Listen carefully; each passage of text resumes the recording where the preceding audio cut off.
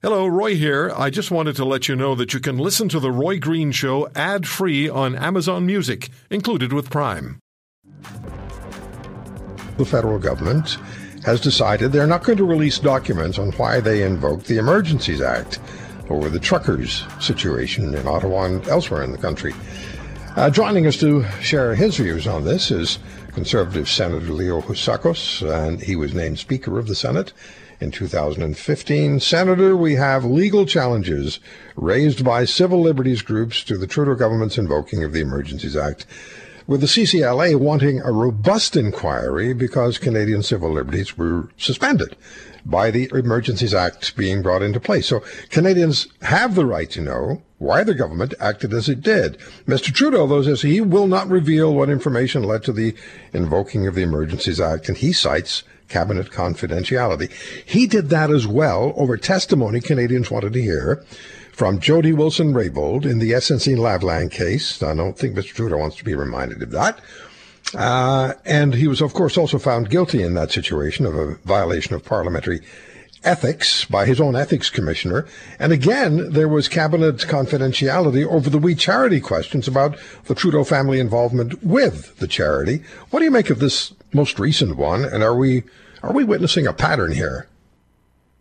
Without a doubt, Mr. Green, we're witnessing a pattern of disrespect and nothing but complete contempt towards Parliament and fundamental contempt for our democratic principles, values, and fundamental rights in this country. When this government, the Trudeau government, invoked the Emergency Act, they kept pointing to the requirement in the Act, a clear requirement in the Act, that cites that there are safeguards to assure Canadians that there will be accountability and transparency.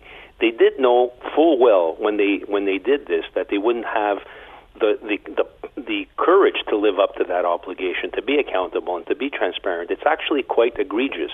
And this is the kind of stuff that we're talking about when Mr. Poilievre talks about protecting our freedom in this country.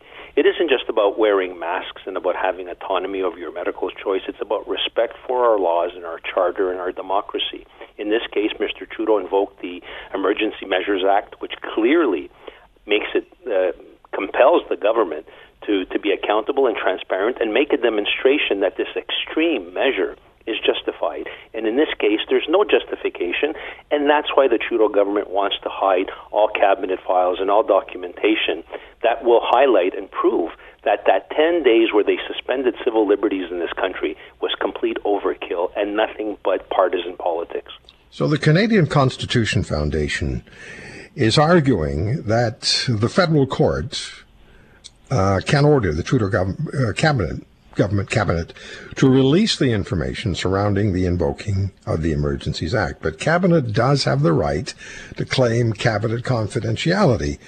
But when we're looking at a situation now where it's likely going to go to court, and if a court overrules the government and they have to then provide the information about why they invoke the Emergencies Act, that's not a good visual. That doesn't do much to inspire confidence in government, because the Emergencies Act is a measure of last resort. Any time, Mr. Green, that the government of Canada ignores a court decision, it's not a good sign. Having said that, especially as a former speaker, I do recognize the independence of Parliament and the separation of powers between Parliament and our judiciary. But let me tell you that the executive branch, the Trudeau government, is fully accountable in our democracy to the Parliament of Canada. And I hope the NDP stops the charade of propping up and protecting this government at every turn, and that this government comes forward and comes clean to Parliament and shows all the documentation that they claim they had about conspiracies and threats to overthrow our government, which clearly was not the case. Because all of a sudden, within 10 days, those threats disappeared very quickly. And furthermore, let's call a spade a spade. The only thing that happened with the Emergency Measures Act was a massive towing operation against Canadian citizens that are just frustrated and fed up with the Trudeau government. Who in your party will be the person we'll be hearing from on this particular case? Because it's not going to go away in 24 or 72 or 48 hours. It's going to have some legs. Who will we be hearing from? Well, I'll tell you this. I'm a very proud conservative in this conservative leadership race to see Pierre Poilievre unequivocally stand up for freedom, stand up for democracy, stand up for the rule of law, and basically compel this government and all future governments to respect our freedom and our democracy. Parliament is supposed to be the custodian of that democracy. An executive branch of government can never ride shotgun over those values and principles.